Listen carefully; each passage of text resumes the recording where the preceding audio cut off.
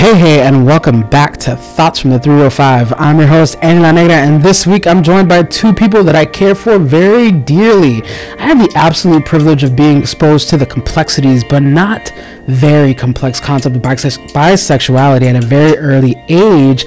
And is it lesbianality? I don't think so. That's a hard. I don't know. We're gonna have to clarify that. But I've had the privilege of being exposed to a lot of different sexualities at a very early age when my mind was still being morphed. Because adults can be a pain in the ass like that. So, and I do think that impacted me and impacted the person that I became today. So I'm very, very thankful for these two amazing people. So, familia, please introduce yourselves to the audience. Hello, I am Angelica Cat Gonzalez. I'm from Texas. I am a lesbian woman. I am Hispanic Mexican American. Hey, I'm Vicky Orozco. I'm from Miami. I'm a bisexual woman. I'm a white passing Latina. And it's great to be here. Hey, gracias. Thank y'all for being here so much. So let's get right into it. And like I was telling y'all before we started, initially I was going to have two different conversations because I do think that, these are two different experiences that merit their own. But, I'm a one-woman show and it'd be like that. But the beautiful thing is, I think that having known both of you, especially as teenagers, I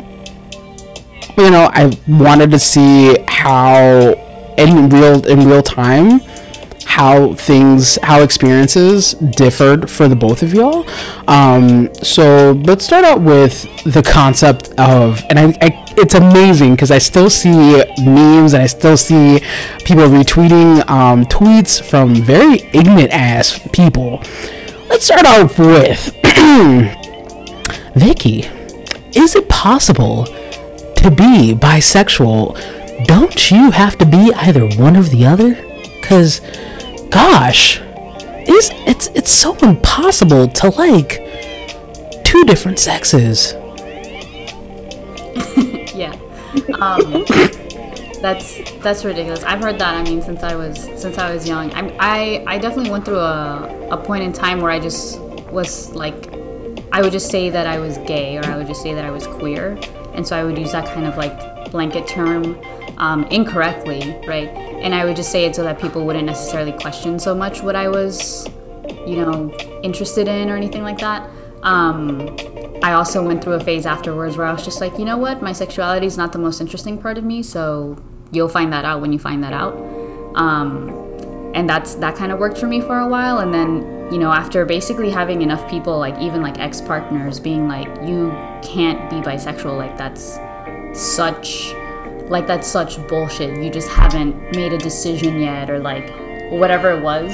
I kind of just came back to it and was just like, no, now I just say that like loud and proud. I'm just like, no, I am bisexual. Like that's a thing that I like genuinely am. Like I am interested, like I will be attracted to either sex. And it mostly is really just like if I even am interested in the person. But it took a while for me to even be able to say that kind of stuff because there were so many people from a young age being like, no, it's very binary, it's yes or no, right? So yeah, it's unreal. And I mean, I can only imagine whatever people consider like is incorrect about being bisexual. I can only imagine what people who are like pansexual or asexual. I know those poor babies. Yeah, it can only be so much worse than whatever the conversation could be with me. All right, because bisexuality is not new. As it's not wait, and I can't say that it's not new. No, let me correct my language, because pansexuality is not new either. Being asexual is not new either. We finally have language to add on, to conceptualize the experiences of these very unique people. Being bisexual and having a language for folks that are bisexual, that language has been around for a little longer. So I just really want to be conscientious of the fact that a lot of these people, and same thing with trans folks, because you got pictures of people in the 20s, early to the turn of the century, it's like people have been around for a very long time. We're just starting to catch up. So yeah, I needed to correct myself there. Thank you for that. And I needed to get a drink when you said being a teenager is hard enough, right? And when you have to go through that and people just continuously questioning, oh, but you're this, you're that, you're this. I'm somebody who doesn't really conform to just the gender norms, and that by itself, you're gonna get questioned. It's like, oh, but you're not gonna wear this, or why don't you speak in a higher pitched voice and change your voice, and maybe you won't catch more. Say what? Okay, so adding on those extra layers, I can't even imagine having to deal with the backwards way of thinking. And having gone to high school with both of y'all in Miami context, because Miami is, yes, this is Pride Central, however, comma dot dot dot. Yeah. No, I think that I would stop right there just to say that, like, Miami, if it's Pride Central, it's gay men Pride Central. Yes, gay men. Very much so. Okay. I think that one thing that, we're talking about, like, being back in high school, I think that I remember, like, my family members being very accepting and being very warm and receptive to, like, my male gay friends. They were like, oh my god, that makes so much sense. Okay. Oh my god, like, good for him that he knows, and all that kind of stuff. And when it came down to me, it was just like, oh my god, no, like, you need to find Jesus, like, you just haven't, like, you're just whatever. And so it was just one of those things where, like, and Miami kind of perpetuates that, where it's like, the Latinx community is more openly okay with gay men than with gay women, any variation of gay, right? Anything on the Kinsey scale. And so it's going through that as a teenager.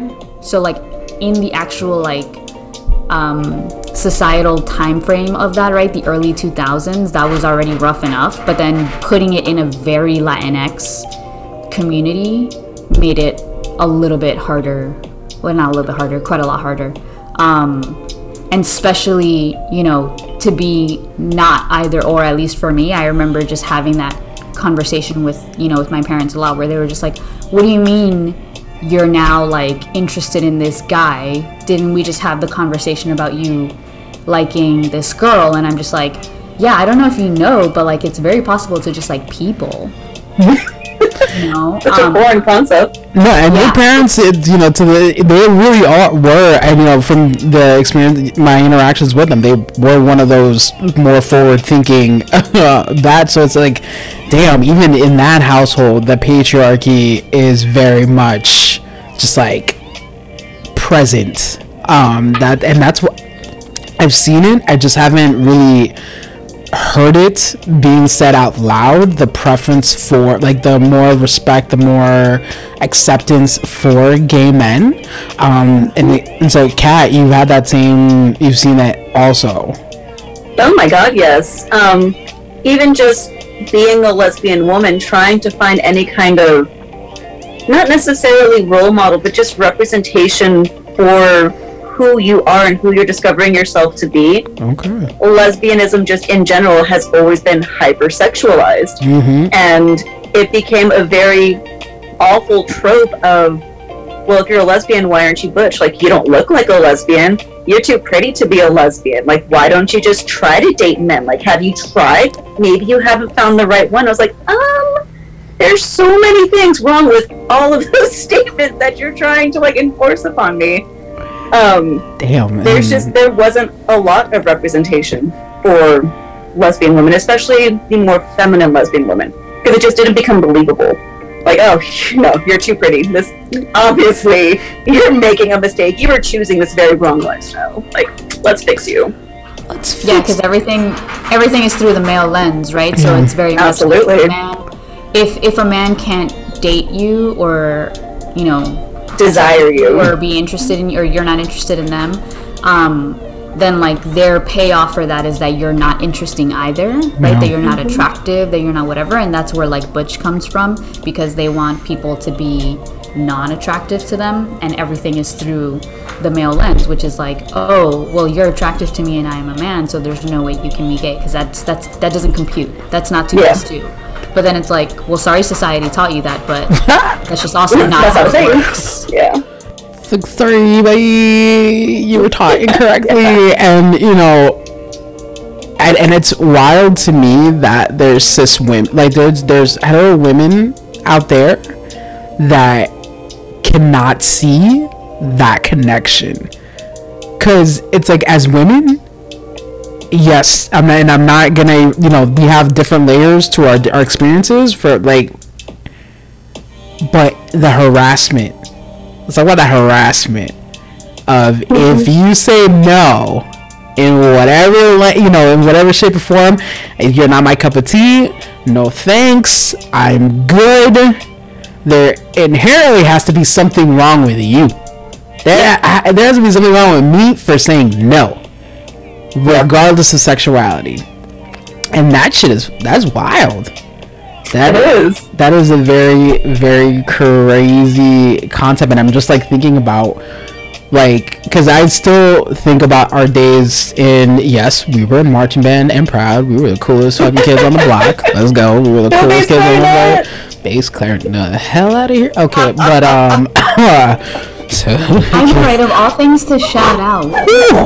I said the cool kid, but she said bass clarinet. Oh my god. Okay, but and so I think of, you know, now I'm thinking of like teenage Kat, teenage Vicky, and I'm like, shit. You know, we had our safe havens. You know, we had places where we can go to be safe. We had places where we can go and be ourselves. But you know, even thinking about the kids that I work with today, you know, and I was sharing with y'all that, yes, youth in foster care are disproportionately LGBTQ, because people still think that you can beat out the queer out of them, and it's just like, no, that's not a thing. No, please stop it now. But it's just mind-boggling, the harassment and the level of harassment, because we're not that old. We're really not that old. Thank you. Stop it. I need you to stop. But thinking on those experiences and how early your identities, how early all of our identities are challenged, how early the harassment begins, is just unsettling. It's you can't be just a child. You can't just be a teenager. Yeah, you have to be, and if you don't know, and have y'all, you know, because a lot of these concepts are new, have you seen, like, when you were younger, and Vicky, you were talking about it a little earlier, on not necessarily knowing the language, did y'all face any backlash for not necessarily knowing the language within the queer community? I think that I would say that I knew that I was incorrectly using the term queer. I think that I know that I was using it as a blanket term when it, you know, very much specifies to people who haven't, who don't feel well labeling themselves under anything else. And so I took that, right, and said, well, I don't feel okay labeling myself either, but it wasn't because I didn't know where I fit within the labels. It's because I was trying to get around society's ideas of the labels. I don't think that I faced a lot of backlash for it when I used them. I think I faced backlash because people started realizing that I was just kind of like just tossing out whatever to get people off my case. And so then like a few people who are LGBT were like, hey, you need to just either commit and just say your piece, because you're almost going to make it worse, because people are then going to really not believe anything, because they're just going to be like, well, yesterday you said this and the other day you said that. So I think that that's what I would say was backlash. But I think that, like, as a teenager, early 20s, I was like, I don't give a fuck. Like, this is hard. Like, if I say one thing, somebody's going to have a problem with it. And if I say another thing, somebody's going to have a problem with that. If I say this one thing, I get away with it a little bit more and people leave me alone. And as you both have known, since you've known me, is I love when people leave me alone. So yes, I was like, this is the trick. This word gets people to shut the fuck up. so that's the one I'm gonna use. But then having that conversation, right, with people from the community who are just like, hey, like, I get what you're doing, but it retroactively harms the community and it harms the, you know, the believableness of it. And so then I was like, okay, well, I guess that makes sense. And then it's also one of those things where you kind of just have to sit with yourself and be like, you know what, like, this is the label that fits me, and this is like the truest thing that I can say. And if someone really takes issue with that, then they can go fuck themselves.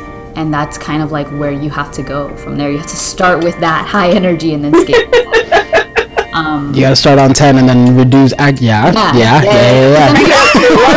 then maybe bring it to like a reasonable 7. I'm a Negro. I definitely empathize with that 100%. Yes.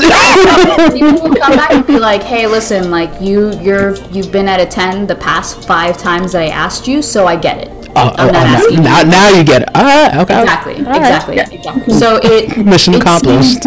Yeah, it seems aggressive, or it seems kind of like really, you know, forward or whatever, but it works, and it also helps. It's almost like an affirming thing, right, for you to be that dedicated to it, to be like, I don't give a fuck what society says, like, this is where I fit, and I don't fit anywhere else, and everything else is me trying to make myself fit into society better, make me fit in within your ideals of society. And like, at the end of the day, whoever it is that you're talking to, whoever's asking you for your sexuality or whatever the conversation is, that person gets to leave that conversation, but you still have to sit there being whatever it is that you are, right? And so you might as well be honest with yourself about that. That was damn. Yeah. Shit. I completely agree. I know that it was problematic for me personally when I was coming out, because I came out way before I met y'all, before I moved to Miami. And growing up in a predominantly Mexican culture with very strong Catholic values, which is very much like, ooh, man and woman, Adam and Eve, yay! And I felt that I had to take it upon I am not. I did take it upon myself to start my coming out process as coming out as bi, because it just seemed to be more palatable. Like, maybe if I say that there's still hope for, you know, a husband for me, people will start to accept me. That was never the case. And it wasn't until I moved to Miami that I had that, you know, time to sit and be like, this is problematic. Like, I can't do this for myself. Like, I need to live my truth and my life. And I am a lesbian. But I'm a cheerleader. I'm not a cheerleader, but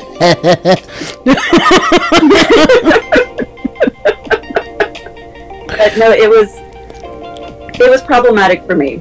Oh. I never faced any backlash from the community itself, because even the community that I was in back over here in Texas was still trying to discover itself also. Okay. So when I left, I came into a very different culture and very different society and very different, like, level of acceptance. So it was different. It was a culture shock, to say the least.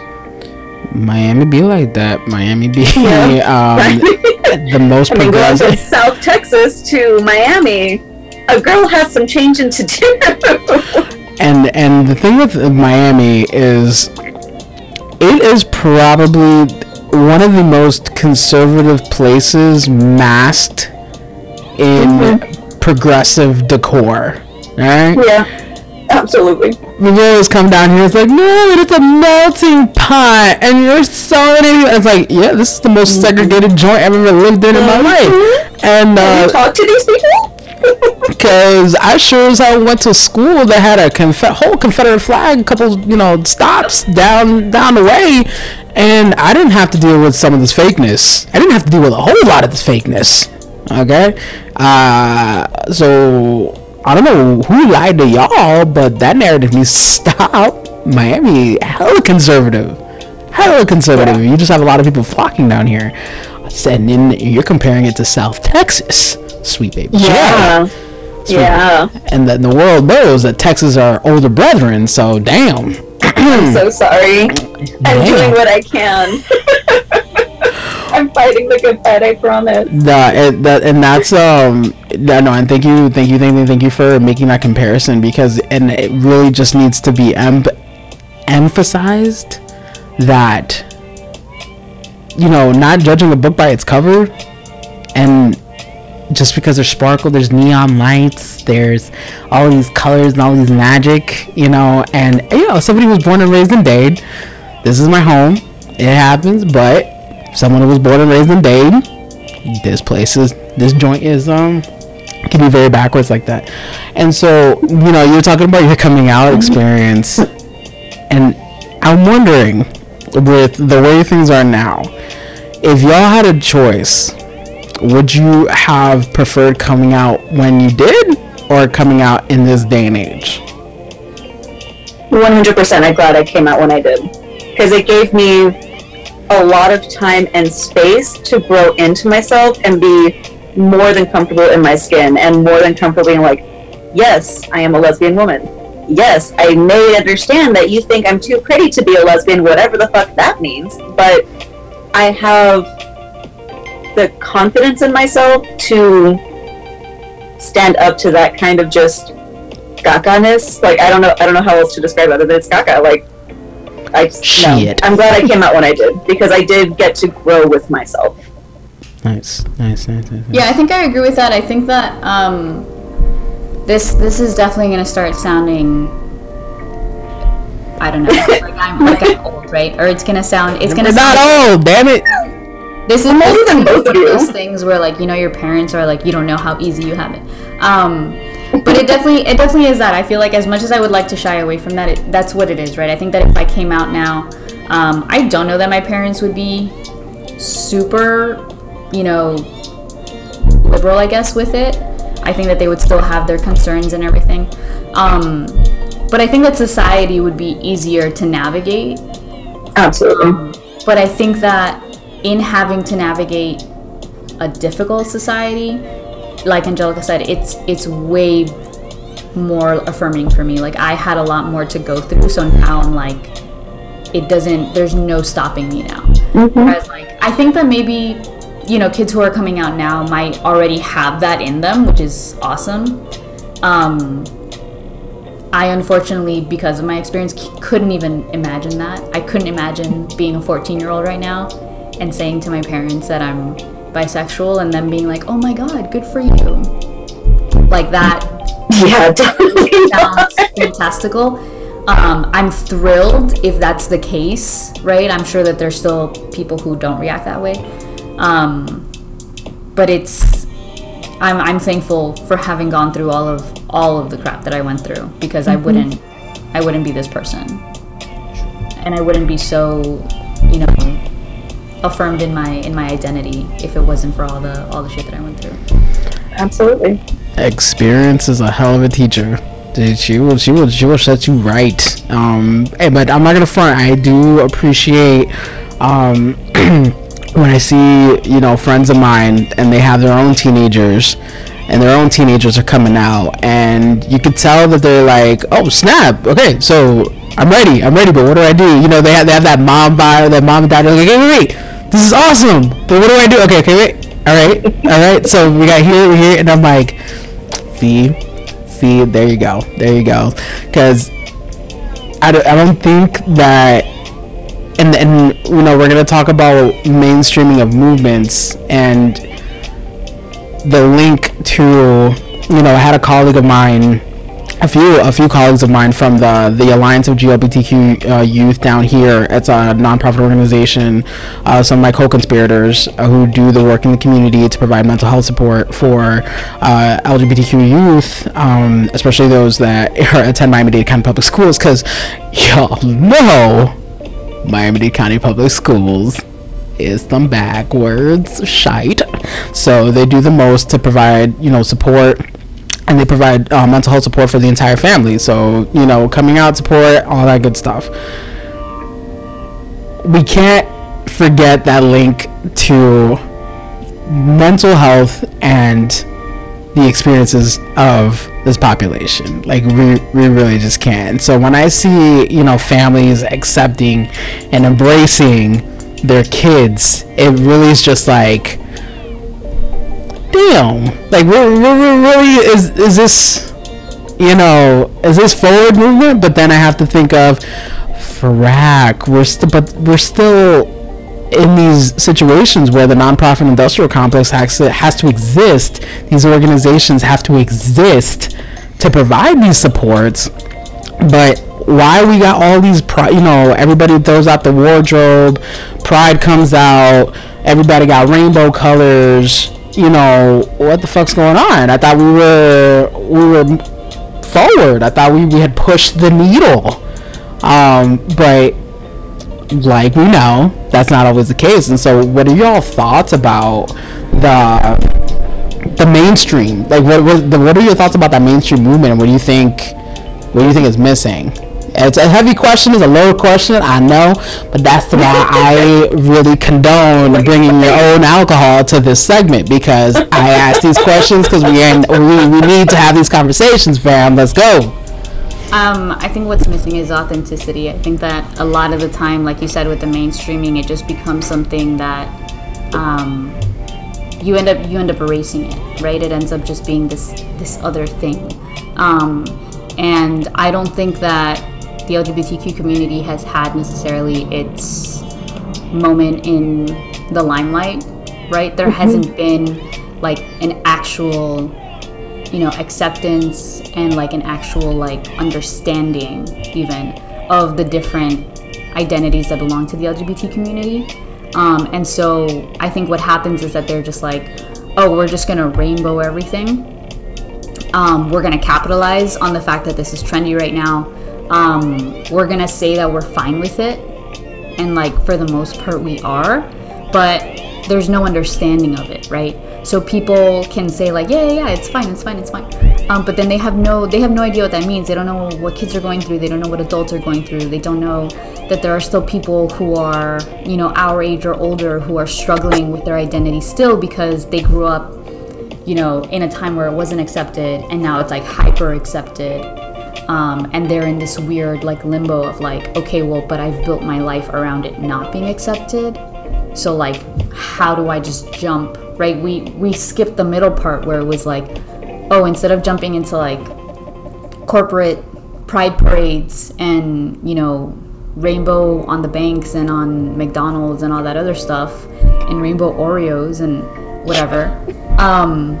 Instead of all of that, right? Like, we didn't even get our moment in the sun, right? We didn't even get our moment to have society really accept us and educate people on what it is. We do have to have nonprofits because no one otherwise is educating youth or adults or prior generations or anything about what the struggles are, what, society like imposes on you and things like that. They just were like, no, let's skip the actual work and let's do the fun thing, right? And so then it's like, okay, cool, but so it's fun, but at the end of the day, once June comes and goes, like we're just kind of left hanging still, right? And it's because there's a lack of authenticity. There's no real interest in it, unless it provides some kind of dividends, unless it actually produces some kind of wealth. And I think that's trash. So it absolutely is trash. I mean, aside from them, I don't know, maybe glamorizing what it is to come out and to be like a person, a part of this community, they're not talking about literally every struggle that people before our generations had to go through. I mean, I feel like but I would say the caveat in the hyper acceptance is it still depends on the mindset of those people that are supposed to be doing the accepting, as well as the location of those people, because we still have very much conservative and closed-minded views, especially like here in the South. I love Texas, I do, but bruh, like bruh. Florida's older brother, man. Yeah, you right. Oh my gosh, but oh my god, then we're gonna talk about reproductive right. Oh god. Oh, sweet baby. The big problem is that it's turning it into like, oh, it's so trendy and popular to be gay now. So it just adds fuel to that stupid fire that never should have existed about you're choosing this lifestyle because, you know, mainstream media is telling you, or you're choosing this lifestyle because look at all the rainbows that are flooding everything in June. Because when those rainbows and everything disappear, like before and after June, we're still left trivialized, we're still left marginalized, we're still left fetishized. I mean, there is no real learning or growth there. Yeah. And oh man, and I always think about, like, the one thing that pops up into my head, this random ass comparison, is how women are portrayed in Orange Is the New Black, you know, taking it back, TBT, and bringing it forward to, like, the experiences of Lil Nas X. Because Lil Nas X's videos are shocking and entertaining, because all I think about are, oh my god, who's flipping their shit right now? Someone just had a heart attack watching this scene, and I'm here for it. All of Texas. Basically. Woo! But going back to what y'all said on the fetishization, English is not my first language. Being fetishized, what? Yes. And the alcohol is fine. Being a gay man, being a cis gay man, is more accepted than being a lesbian. Because look at Orange Is the New Black. Yes, they had folks from all walks of life, and you can, bring on different experiences. It's based off a true story. Like, I had a colleague who was in court actually watching The Real Piper in court, talking about real issues. And yes, the experiences that women have to go through because we don't talk about women in prisons enough. But when we do, people were, they got wrapped up because who was it the quote unquote the hot one? They brought in an actress. She had the buzz cut. She had the tattoos with she's Australian. Australian. Ruby Rose. Right? Ruby Rose. Everybody in the mama all of a sudden is like, oh my gosh, I have a girl crush on Ruby Rose. I had this, that, and the other, and it's just like, okay, but did we forget the message of what the hell is actually going on in this prison? Because there was a whole lot being addressed in these shows. But thinking about the movement, they make movies about Harvey Milk, rightfully so. Harvey Milk did a lot. But I can't even name, and I'm only starting to name Audre Lorde because I'm getting into the work of black feminism and the work of, queer black feminists and the intersectionality there. But before that... You want to know a movie about a historical lesbian? Let's go. Monster, about Aileen Wuornos. That is true. And Aileen Wuornos... Yo... Do you want to talk about probably an unpopular opinion? This is what we want to portray. But I don't think the homie should have gotten executed. Do not think Aileen Wuornos should have not. She went through so much. She should not have gotten executed. Florida. But what's up, baby bro? Woo! Okay, but yeah, even before that, like in a positive, because you think Aileen Wuornos, you're thinking about a convicted felon who was executed and made famous by Charlize Theron, because Aileen Wuornos didn't fit the pretty, the quote unquote prettiness of what people want lesbians to look like. Yeah. Right? What's accepted. So before, where is because I know there have women have done the work. Women have done the work. Where are they at? They're not. Hollywood isn't looking for them. They're in the closet. Did you say they're in the closet? Stop it. Yeah, I know that sounds funny, but it's the truth. Like there's a lot of people who did a lot of things and who went to the grave only knowing themselves that they had an identity, had a part of their identity that was never shown to anybody. There are also just really niche, really dig in deep there to try to find something that Hollywood has done. And by Hollywood, I mean independent film producers. Independent films are the only real life, man. But I think you also have to think it's what I said earlier, where everything, regardless of sexual orientation or identity, is seen through the male gaze. And so even if they're like, okay, well, we're accepting of the LGBTQ community now, and so like we're gonna start producing things about lesbians. Lesbians are still women, right? Bisexual women are still women. Trans women are still women. And women get treated a certain way in Hollywood. Oh yes. So now they're doing the thing where they're like, okay, well, so we're accepting of all of this, and so we're gonna treat you as if you were just any other woman coming down the street. And it's like, okay, no, but the root of the problem is that you're treating women incorrectly. They're like, no, we're not talking about that right now. We're talking about the gay thing right now. And so that's Hollywood. And so we don't have that kind of stuff. We have movies like But I'm a Cheerleader, which was incredible. Like, shout out to RuPaul and Natasha Lyonne, right? Love that movie so much. So that was a fantastic movie. It was super satirical. It was incredible. It got its point across, all of that. And that was pretty intersectional in terms of the LGBTQ community. It talks about, somebody presenting as butch who is actually straight, but they, people think that they're gay because of that. I can relate to it that. Talks about like femme lesbians and just like, it has a pretty broad cast and everything. Like, so it's a pretty good movie, but at the end of the day, you're right. It's not necessarily like a role model-y kind of movie. And I think my 2 cents is that yeah, Hollywood's never gonna, or not never, but Hollywood hasn't yet figured out how to not sexualize women, and until that happens, whatever kind of woman you are, you're just going to be sexualized, and that's the next part of the work that we have to do, right?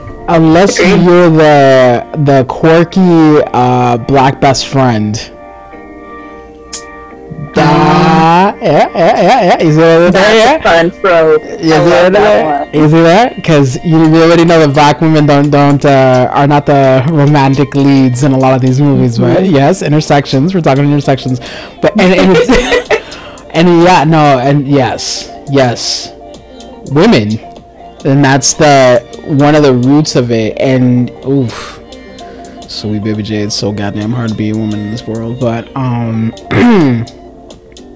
So how is that work? Because I don't know if there is any giant forward leaps. Because when we're thinking about Hollywood, because Hollywood has transformed itself. Like, the main studios are one thing, and then the streaming sites went. And so you have Netflix, you have the Hulus, and oh my god, I just saw a movie with my roommate on Hulu, and it had... Hold on, because I don't know if y'all have seen this movie, but I was just like, what the fuck am I watching here? Ooh, what is it? I gotta know.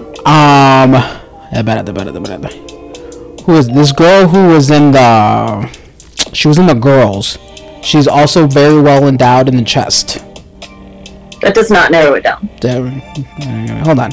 Aisha Taylor was in it. Hold on, I'm looking for it. Is that Lena Dunham? No, it was Friendsgiving. So, oh wait, is it Kat Dennings?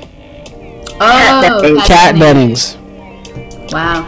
And so in the movie, Kat is a woman who came out when she was 29. So, lesbian that came out when she was 29, and it was a very bizarre movie. Again, I'm not an expert in these things. Still learning. But I'm sitting there just like, what the fuck am I actually watching? Because she just broke up with her longtime partner who's engaged. Right? And then her friends bring over potential partners for her. And every time they zone in on the woman, she gives it's the breaking the fourth wall, and she gives a spiel about herself, but it's like a stereotype. Oh no! Of what? Like, it's one of the lesbian tropes. I am this, that, and I'm just like, the fuck is going on? And in addition to, like, you know, one of the characters being on shrooms for 90% of the movie, I'm just like, the fuck is happening here? So for me, that's my thing, is that, like, we can't, I personally, and this is probably unpopular, I don't know, we can't get to the part where we're reclaiming tropes and making fun of tropes and, like, you know, satirizing the lesbian experience, because we haven't acknowledged the lesbian experience. Well, like, you can't really see something that hasn't stopped harming people. You know what I mean? And that hasn't even been acknowledged that it's harming people. Yeah, right? So I think that kind of stuff, like, really, I agree with you. I would have been like, what the fuck am I watching? I also probably would have just stopped. It was so bad. I mean, I'm glad I went into it with the warning that I had a 19% approval rating. It did. I'm just sitting there just like, but this is also a major, like, Kat Dennings is known. Right, yeah. Yeah. Sometimes actors get kind of, I want to say conned, but then sometimes, I don't know, sometimes I'm like, you know what you're doing, right? Like, you figure it out after. Like, come on, you're an adult. You read the script. I mean, come on. You're not, like, showing up and finding out what you do. But I think that sometimes they get conned into thinking that, like, the director's going to make it very pro whatever, or that, you know, like, oh, it's funny, like, it's going to be found funny, or it's going to be found amusing at the very least. And it's, like, commentary on this thing, but I think that they missed the mark, because again, you can't comment on something that hasn't been addressed, right? Like, you can't make fun of things if you haven't acknowledged the root of that and, like, you know, really been like, hey, so this is how we're gonna work to fix that, and as we're working to fix it, we can make fun of the fact that it ever happened, right? But you can't do that without putting in the work. It's like everybody wants to be famous, but no one wants to put the work in. Like, you can't. Absolutely. Right? So that's where I am with stuff like that. I don't know. I don't know why they keep making it. It was cringy because it's supposed to be funny. It's supposed to be like, look, we're accepting lesbians, am I right? Yeah, I was gonna say, that's a full ass lie. I know why they're making it, because it's capitalism and it makes them money, right? Because at the end of the day, you know, I love you. I love you so much. I've never seen that movie, but I know that if I had seen ads for it, and I couldn't immediately pick up that it was going to be tropesy and everything, I would be like, oh my god, that's my people's. Yeah. We gotta go support at the box office, right? Like, whether it tanks or not, we gotta throw money at this because we're finally being represented. But then you come to realize that capitalism has just latched onto representation and capitalized on it as it does. And it's continuing to produce harm. It's just making money now. Yes. And for folks out there, because black people be some type of way when it comes to the queer community, just think where hashtag Black Lives Matter went and everybody who made money off of that. You know what I'm talking about. You know exactly what they're talking about. So don't act like you don't know what's happening, okay? Because capitalism, people like to cash in on representation. Because people out there say, no, man, I don't know what you mean, bro. You know damn well what I mean, bro. Okay, then I'm trying to see is Kat Dennings, because she's not gay. No, she's not. That's all queer baiting. Yeah, because then Juliana Margulies, I was watching the morning show way back when, and then I found out that she was cast as a high-ranking executive who is gay, and I'm like, and then the thing is that Juliana Margulies also isn't gay, but I'm just like, there are a lot of lesbians. A lot of lesbian actresses that are probably, as you mentioned it, they're probably in the closet, or people know that they're lesbians and they're still acting. Y'all telling me that y'all couldn't hire one of you? We clearly don't exist. Well, and I had seen what Juliana had said about, it's like, oh no, but as actors we need to know how to play these different roles, and I mean it's been go ahead. What you got? I don't ever want to compare one marginalized group to another, but that it's the same kind of bullshit excuse when they're like, oh, but blackface, and it's like, no, that's still a bad thing. Like, don't do that thing. This is still like not a good thing because you're bringing in these people that idolize these actors and actresses, thinking like, oh, I'm finally represented, and they're not really. Like, it's. I can see where maybe there's good intention, and I can admire it for that. But other than that, bless you for the good intention. Thank you. I know. I try. I am trying my hardest. I've lived too much life to not try. Oh my God, no. It's very harmful to these up-and-coming people who are trying to find like a foot in their world, who are trying to figure out, like, this is who I am, this is how I want to like represent myself, this is who I'm idolizing to help guide me through that journey. Right.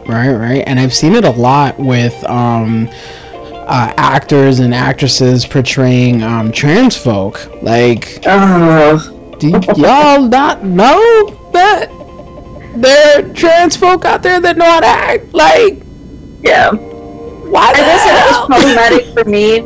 Just, it has to be mentioned. This is about, queer women or lesbian and bisexual women. The L word. Yeah. In its conception. I always wondered about that. I'm like, Max. I cringe. Like, I get what they were trying to do, but they were representing the trans journey through a lesbian view, and it didn't do anything beneficial other than show, like, oh, but look, they can be absolute monsters, right? Like, this testosterone, oh my God, we hate men, right? Look how aggressive, like, it's gross, and that's not fair or true to that entire community, and I found it just, And I will say this new version of the L word, the Generation Q or I don't know, something. I do love that they're being more inclusive.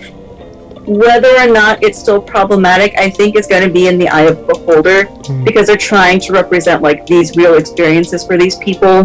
Whether or not it's going to be in a positive or a negative light depends like entirely upon your interpretation. Like, you can see the more masculine characters being, like the cheating dog or what you would expect them to be. And we're not saying that these people don't exist. We're saying that you can also portray them in a better light than this stereotype. Because the butch girls aren't the only ones that cheat, right? Like in real life. Yeah. Why? It's like, why is reality so? And that's the. Because common sense is not that common. Like that. No. So we need to read, like, sense is not that common. Why is it so hard to just in the noggin, the Bailey Sarian? If you got stuff marinating in your noggin, throw this in here and put it on your YouTube channel. I love Bailey Sarian is a G. But why is it so goddamn hard to understand that people live I guess it does make it make people more palatable. It makes people a whole lot of money, because that is just it's insane. And I think of the person that keeps popping up in my head as like the sole representation of lesbian women in especially on the small screen. Guess what I'm thinking about? She's American Horror Stories #1. Oh, Sarah Paulson. Y'all. But then it's like her partner now, and she's an older actress. She was on Legally Blonde. I didn't know she was gay. I was like, what the? She was also in the L Word. But it's like, why? She played a straight character on the L Word, which I thought was funny. Yeah. The hell? Okay.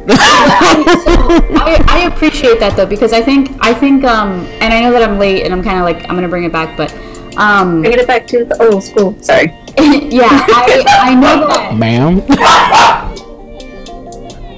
To agree. What was I saying? Oh, I know that it's one of the biggest cons right now is that like they won't but they haven't been casting LGBTQ plus members as LGBTQ plus characters, right? So like trans women or trans men as trans women and trans men, and there definitely are trans people who can act and who can be in those roles. But I think that I would push that further and be like, I think that if your excuse is going to be like, well, the character we wanted just happened to be a straight person, like the straight person just had what we wanted for that character and they can play gay, okay, that's cool. So then that means that you're opening the door for gay and trans characters to play straight people, right? And so then when that conversation is had, then everybody just kind of puts their tail between their legs and they're like, oh, well, actually. So I think... See what happened was... Right, and so I think that that's where I'm like, I think that if you're gonna say that like a straight character, like a Kat Dennings, for example, and no shade to Kat Dennings, right? But if you're gonna put her in a role where she's gonna be the one who's, the main lesbian character or whatever it is, and like that's fair. She's a big name. It's gonna draw attention. People are gonna come see her. They're gonna like see themselves through her. That's the whole point of an actor, right? That's true. Yeah. So then the door should be open for the LGBTQ plus community to be able to do that as well, for non-LGBTQ parts. I think that it stops there though. It sure I've heard the term blackface and I disagree hard on that. I want that on the record. I don't think that people can play other people's races. Absolutely not. But I think that in terms of identity, if you think that a white cis person can play a white gay person, then a white gay person can play a white cis straight person. Let's go. It should be, you know what I mean? But anyway, that's where I am on that. Yeah, I 100%, because then we get into that conversation with trans women are women. So let's cast some trans women in these female roles. Let's go. No, I love that. Absolutely. Woo! Girl, we went down a rabbit hole. But no, Hollywood be trying. No, they shiesty ass. And the thing is, though, is always bring in popular culture, mainstream media, because this is how a lot of people get their information. This is how a lot of people that go to the movies and they're like, oh shit, like, did you see that? And then, oh my heaven forbid, if there's a based on a true story or it was like related to a true story, even if it's not like an actual documentary on if it's some sort of relation to a true story, it's fact. And you already know that Hollywood just went in. It's like, okay, I'm gonna take this part out because that's not cool. This is not fun. But that's the person's written. It's not gonna work out. We're gonna take out here. We're gonna take that there. And so it's really crucial, and it may seem like beating a dead horse, but if we're gonna have this conversation when we're talking about race, we need to have this conversation when we're talking about sexuality. Because it's exhausting, but and people always just like, oh my god, but you're always talking about race. But I'm like, yeah, it's fucking exhausting. And it's like, when people are talking about sexuality, you really don't think that it's exhausting having to bring up this and the other, or having to say, oh no, I'm good, thanks. Oh wait, but there has to be something wrong with you if you don't like me. The hell? Like, I don't think people really appreciate what it is to have to defend your identity on the regular. Defending your identity. And if you don't fit, oh my gosh. And there's certain, and we know this, and we've spoken about this. There's certain parts of these identities are accepted. If you're white, you're accepted. If you're white cis, you're accepted. If you're a white cis man, you're on. It seems to be across the spectrum. No pun intended. But you're accepted. We're here, we're women, and listen, to be fair, if we caught y'all during marching season, I don't know if white passing would go, because y'all tan and the indigenous blood comes out in full volumes. Okay, I will say that I've never said white passing up until I moved to the Northeast. And you spent like 5 months in the winter. I understand why the Anglo people are white, because they don't need melanin, because the sun doesn't exist here. So like that makes sense. Right? But yeah, like give me a couple of days in Miami, and then like people are gonna be able to point me out. But I think that I said white passing to a coworker once, and they were just kind of like, "Oh my god, I would have never guessed because you look Latina," and I was like, "Oh." No, I'm sorry. I was like, "What?" I was like, and then so they were like, "Oh, this is the weird." Triggered.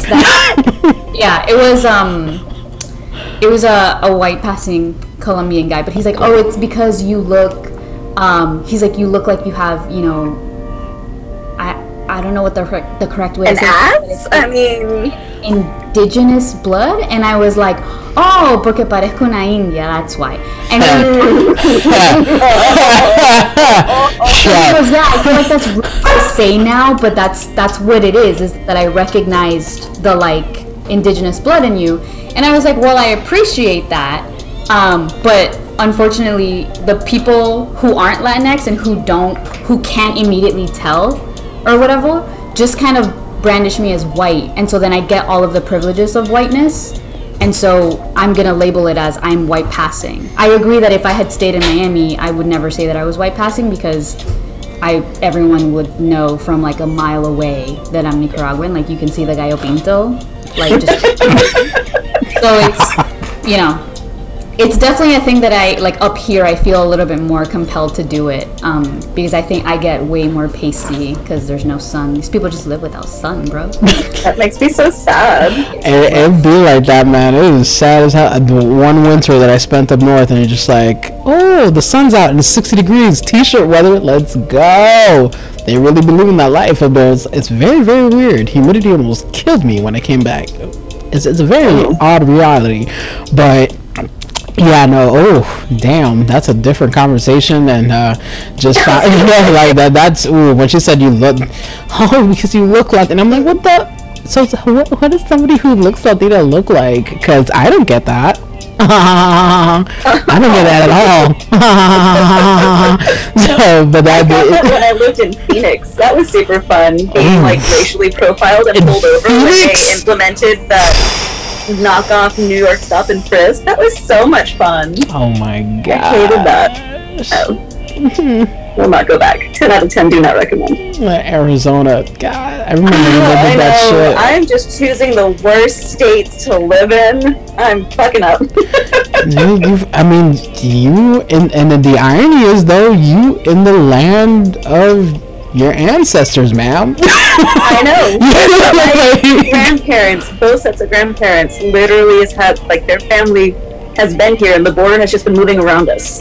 Like, we haven't left. We've just been here. The border has just happened to change, like, up 10 million times until, you know, oh, Texas, I guess, is part of the U.S. now. Damn. I say this to people all the time whenever they give me some shit for saying something incorrectly. Like, Spanish is obviously my first language. Like I learned English in kindergarten and first grade. Yeah. And that's a whole conversation about education. But what do you call it? People will give me a little bit of shit for saying something incorrectly, for like pronouncing a word wrong, or being like, oh my god, that's not how you say that. Oh. What the fuck? Like, Spanish is one of the oldest languages in this fucking, like, continent. Yeah. So if we want to go there, motherfucker, like, you should know how to say shit in Espanol too. It's like, if you want to know which colonizers came here first, good person, see the way I have it. Well, usually my experience is I stare at people in Spanish while they talk about me in Spanish, thinking that I do not speak the language, and so it just looks like this, and I'm blinking, you know, very slowly. And then the silence, and then that if I'm with someone else, they're usually like, oh, you know, she speaks Spanish, right? I can hear you. The gasp that usually happens, the quickness of trying to correct it, and all the friendliness, and you're just like, oh, no, I heard you were a bitch. That's what I heard. Because you put yourself out there but it's amazing, all these different experiences. And you know, this is why intersections matter, man. We don't only live in this world as women. And let's be frank, when we talk about white women, white women are not our friends, especially when we talk about them, and they also vote for a very particular person very frequently. They make very interesting choices, so that's all right. Intersections. So I love meeting people at the intersections. I love talking, dissecting the layers and the experiences, because it is messy as fuck, extremely messy, but that's the only way that we're actually going to move forward, is actually having these conversations. And it's not rocket science. You sit, you listen to people that have the lived expertise. You know what I'm saying? Y'all have lived experience and lived expertise, because again, what is somebody going to say? Nah. And that's when people try to tell me, oh no, that's not true. Oh, you're gonna tell me about oh, got it. Thank you for enlightening me as to my experiences. I appreciate the clarification, really I do. You're so sweet. You know what I mean? That shit is just, damn, y'all know how stupid this sounds? But like in their head they don't. They're like, no, but obviously this is not what I've seen, so what you're telling me can't be real, right? Like, what? I'm gonna need another drink. That's the motto. That's just the motto. But no, and then we start getting into this conversation. I just started getting into these spaces where it's like folks talking about canceling Latinidad, and I'm like, where? Yes, canceling Latinidad, mostly coming from Black and Indigenous people that don't fit the mold of what Latino looks like, and have had to deal with the same bullshit within the Latinx population.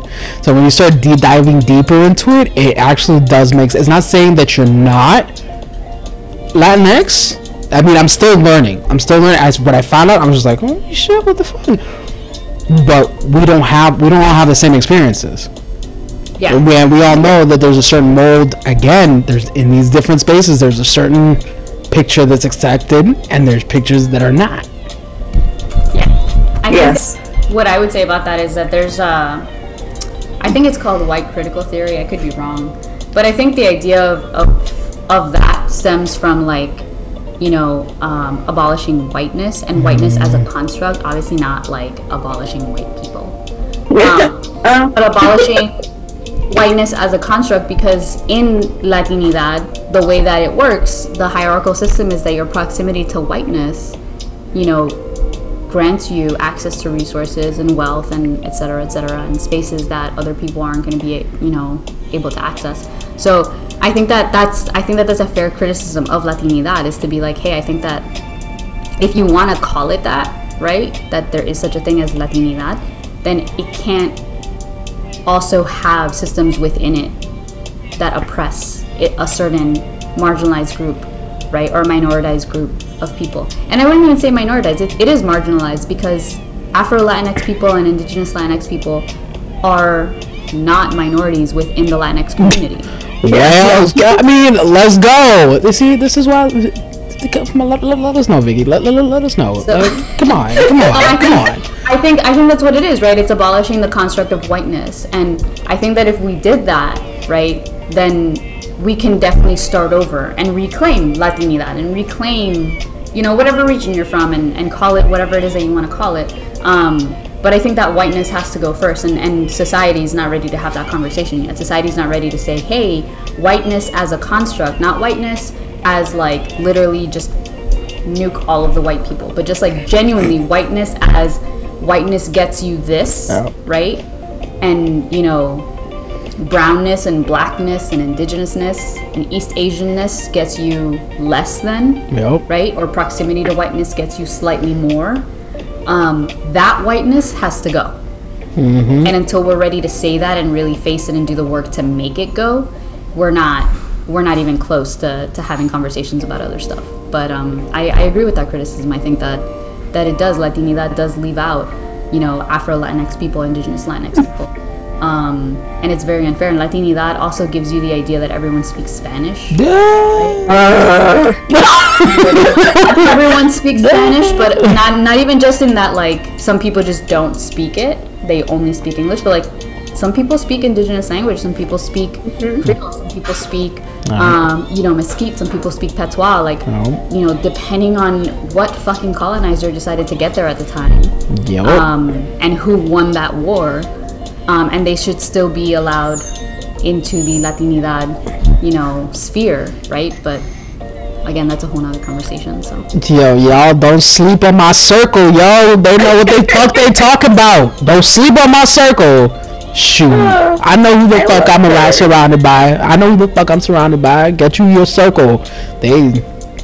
Yes. To all of that, I mean, just an I had a student here who she knew 3 indigenous languages. They thought that they thought that she was incompetent. So she I'm sorry. She's trilingual but incompetent. Got it. Understood. But you know what the homie did? She came right back around and learned English and Spanish. So she now what is it, polylingual? I don't know. That's a lot of words. so she knows 5 languages. She knows 3 indigenous languages, and she knows the colonizers' languages because she a badass like that. Tell me why. Okay, so yes. Intersections matter. Sexuality, we still, just like everything else, we still need to do the work. The white patriarchy is very much rooted. Y'all definitely. As always, I always learn so much from y'all. Thank you. And that. Oh, and it's even calling myself out. I'm here, talking against the white patriarchy, and then I'm just like, oh shit. Yeah, I'm always thinking, we have cis gay men over here, and then yes, lesbians we gotta ovaries unite, and then if you have a darker skin color, you already know what the fuck that's gonna be. But yes. Damn. Wow. We haven't even touched like anime culture and how they fetishize lesbians. What? Yeah. See, I knew that there was problematic shit in anime because I went to a whole Comic-Con and I saw these shirts that these sweaters that these dudes were wearing, and then I find out that they're stills from hentai, and I'm like, the fuck? What? So anime también. Oh no, that makes sense. Yeah, because sex, 2 girls. Everybody wants to see 2 girls because women are not human and they can't have regular relationships. Why not? Never mind, like, the multitude of anime featuring gay men that have the most, like, intricate and beautiful storylines, like, I've ever seen.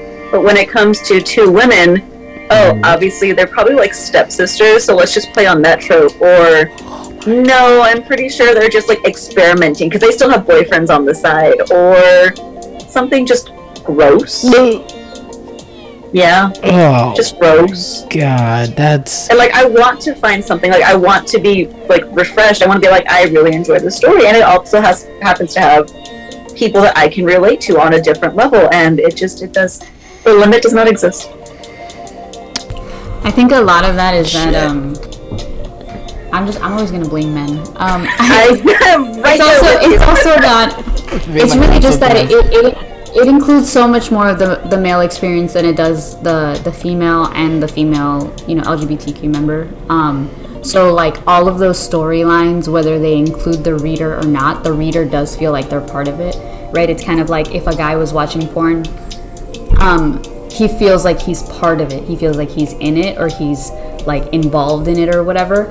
And so then that's why when in real life, when confronted with lesbians or bisexual women or just women who aren't into him, it's very uncomfortable, because in the scenarios that this person has read in this hentai, in this anime, in this pornography, gay women totally are into it. What do you mean they're not into it? They're super into it. They're not into it all the time, but they are into it, and I was there. And so it's very like, how could you not be into me? And so then that continues to produce that rate. And then I think the other thing that I would say is that I think that lesbians and bisexual women and just gay women in general, and gay as a blanket term, right? But yes, they're portrayed either as like having a sexy secret, and that's that, like, ooh, I like women. And it's either, ooh, I like women also, right? Bisexual people, or just women, right? Lesbians. Or we're upset. Yeah. I was like, come here. Or either like hypersexualized. It's like, oh my god, the sexy little thing that you don't know about me, but you're gonna find out on page 3. Or it's like I'm pissed as shit, right? And that's where we get to like Audre Lorde, and it's like we're gonna abolish fucking everything. Yeah. We're just gonna start over because you motherfuckers don't know how to do it. We're pushing that reset button. All power to Audre Lorde. Like, I'm currently reading Your Silence Will Not Save You. It's on my list. Yeah, I mean, you know, all power to her, and I agree with like 90%. But that's how we're portrayed in society, and that's what we're allowed to have. Sexy time, angry time. There's no exist depth to our characters and to who we are. It's just like this is who gay women are. They're either like sexy all the time and they're making out in bars, friends / sisters / somebody they just met, because promiscuity also. Or they're raging angry. They're like mostly angry at men, which who couldn't be, but men. But that's just zing. But it almost kind of sounds like the two extreme, like the ideal woman that a man wants, like, right? It completely eliminates you as a person, and so, and then it's wild, because this is and I'm not gonna say all men, because there's some men out there, to be fair, there's some men out there that know what's up, and they've risen from the sleep that many men are currently in. But it just, that those tropes for women across the board, you want your little housewife to be at your beck and call, your Stepford wife, right? I have whole stories on that too. I'm sure you do. I'm gonna have to have a part 2 with y'all. Shit. It just erases people's like personhood, right? Yeah. It makes it so that you're just either another character. Damn. That's very dangerous. It is, and like I said, what we have done and what the mainstream has done, like, to kind of bring it full circle here, is that it has made it so that society, like, in quotes, accepts, right, the LGBTQ community, but it's without an understanding, it's without any kind of depth. And so what happens is that you understand the stereotypes, and you understand like the vague idea of the LGBTQ community, but you don't understand that everybody's lived experience, as you've mentioned, is different and is valid. And so you then have conversations with people. Like, I had a conversation, this past summer with one of my ex-coworkers who was like, oh, but like, you guys aren't like scared of people being like aggressive at you, right? Or being right? And like, my partner and I were walking in the park, and we're like, yeah, we literally don't, like, we're in New York City, and we sometimes don't hold hands, or like, we won't like say things to each other. We won't be super romantic because like we are surrounded, like we could be in an area that we know is like very conservative, or we could be in an area where we're like, maybe not here, and that's still a concern. And so for this person, they were just like, whoa, really? And so it was still pretty unbelievable. And it wasn't until I gave an anecdote that I was like, hey, no, like, this happened to us already, that they were like, oh, damn, I didn't know people were still like that. But it took proof, right? It took proof of like, no, shit can still be really bad, for them to kind of be like, oh man, I didn't realize that. I'm sorry about that, right? Versus you just having to explain your experiences, like, this is what I'm telling you. No. Right. So it's definitely one of those things where it's like, it's accepted. It's so many air quotes. Yeah. It's like air quotes on air quotes. Like, it's not... Air quotes on air quotes on air quotes. Yeah, there's no depth to that. No one's actually, like, everyone showed up for the Pride Parade, but no one did the reading. So nobody understood the assignment. Nobody understood the assignment. No, they didn't. Damn. God, yo, that's shit. And it's another layer of cringy, another layer of violence, and you know, and I don't want to end on a somber note, but it's. I mean, why we're here, really? Why we're here? Because it's, you know, it's the ugly truth. I mean, we can't just be all rainbows and happiness, and you know. Because that's what they want. That's what they want. Rainbows and happiness and. Right, all the surface level, and you know, erasing all the bullshit and how the violence can manifest itself in real life. That's, ooh, boy howdy, that's a lot to unpack. But it's, you know, and I appreciate y'all putting yourselves out there for my tiny audience, and my tiny audience needs to listen to this, you know, because it's very important. And, you know, I don't know if y'all follow the America Hates Us IG, but I got all this, it's, you know, believe women, because if, and not to take away from, because, you know, men, that's a population that's, their sexual assaults are probably the most underreported, because if you get sexually assaulted, you're not a man. That only happens to women, because women, you know, that's shit. That's obviously the victim, obviously, all the time. Triggered, but it's just, fuck, just believe women. I mean, yes, you have those handful of, you know, not even, oh my god, nothing irks me more than if you have this one or two bitches that just fucking lie and just, that hurts the cause, and I mean, so much more than these fucking assholes. But then I have to believe that there's trauma back there too. Oh my god, of course. You know, and it's also one of those things where it's like, it's, and I'm sure, I know, Andrea, that you've gone through this, right? But that you are in a white space, right? And in a cis white space, you are the representative of the entire minority Black community and or the entire Afro-Latinx community, right? So your actions and your words and your emotions speak for the entire community. All marginalized groups always get put in that position where one person, one bad apple, one wrongdoer, whatever, is representative of the entire group, right? One lesbian that does one wrong thing, and now that's it. All lesbians are angry, or all lesbians are butchy, or all lesbians whatever, right? It's always very representative of that kind of stuff. But that never happens to white men, right? Nope. White men are never representative of that. White women either, right? Most of the time, white women are not representative of their entire whiteness. But women, as a marginalized group, are, right? We'll have one person that lied about something, and so now everyone's under scrutiny, versus it being like how we treat cis white men, where they can say whatever they want and until proven guilty, right? But that's... Where's that drink? Hold on. Right? There's so many conversations in the bottom of our cups. Because, I mean, y'all know what's up. Like, I know that I can have these conversations. This is, you know, I love y'all. This is a safe space for me, and I know that I can have these conversations. And I just wish that more people, you know, had, even just to start.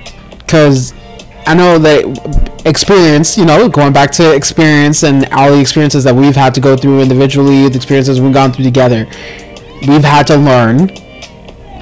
Granted, there are people that have gone through experiences and still haven't learned. So we've done, you know, we've put in the work, because I'm still wondering how Caitlyn Jenner is very, but let me not call out people. Oh yeah. I have words if you guys want to know. Go ahead. I just always absolutely. No, I love Vicky. Your words give me life. Give me life. Give me validation sometimes too. Sorry, I always just have so much to say.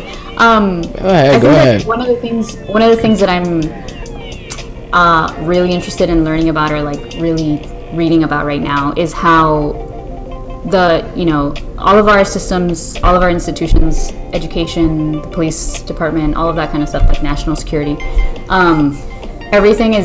all of those institutions, you know, are rooted in white supremacy, right? They're all rooted in the oppression of marginalized groups. And in this case, marginalized groups, it is, you know, racial, it is also class, right?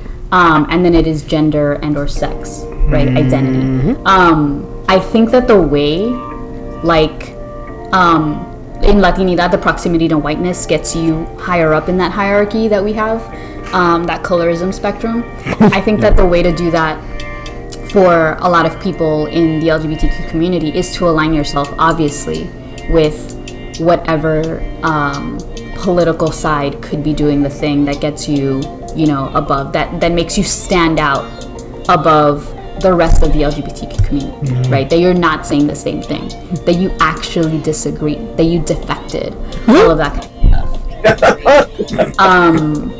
But I think that also, like, you just have to think that even without that, all of the things that we do as marginalized people to try to make it, to take another step up the ladder, only moves us further up on the ladder of white supremacy, right? And the ladder of oppression. It doesn't actually move us up in terms of lifting everyone up and changing the system. It just moves us up within the system, right? So whether a black person becomes president, as we saw, bombs are still dropped. There's still poverty. Flint only just got money for water. Like, all of these things still happen, right? So what they did was they tried removing proximity to whiteness as being your access, and they just made it proximity to, you know, whatever the success. It's the highest rung on the ladder. Yeah.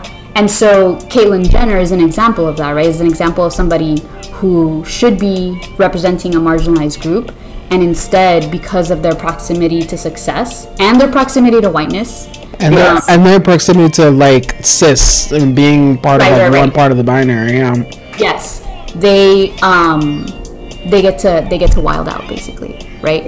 But they get to wild out and maintain the status quo, right? Which is the point, because we can have people in the Pentagon. We can have a Pentagon that's full people of color and full marginalized groups. It could all be LGBTQ people of color and predominantly women. No.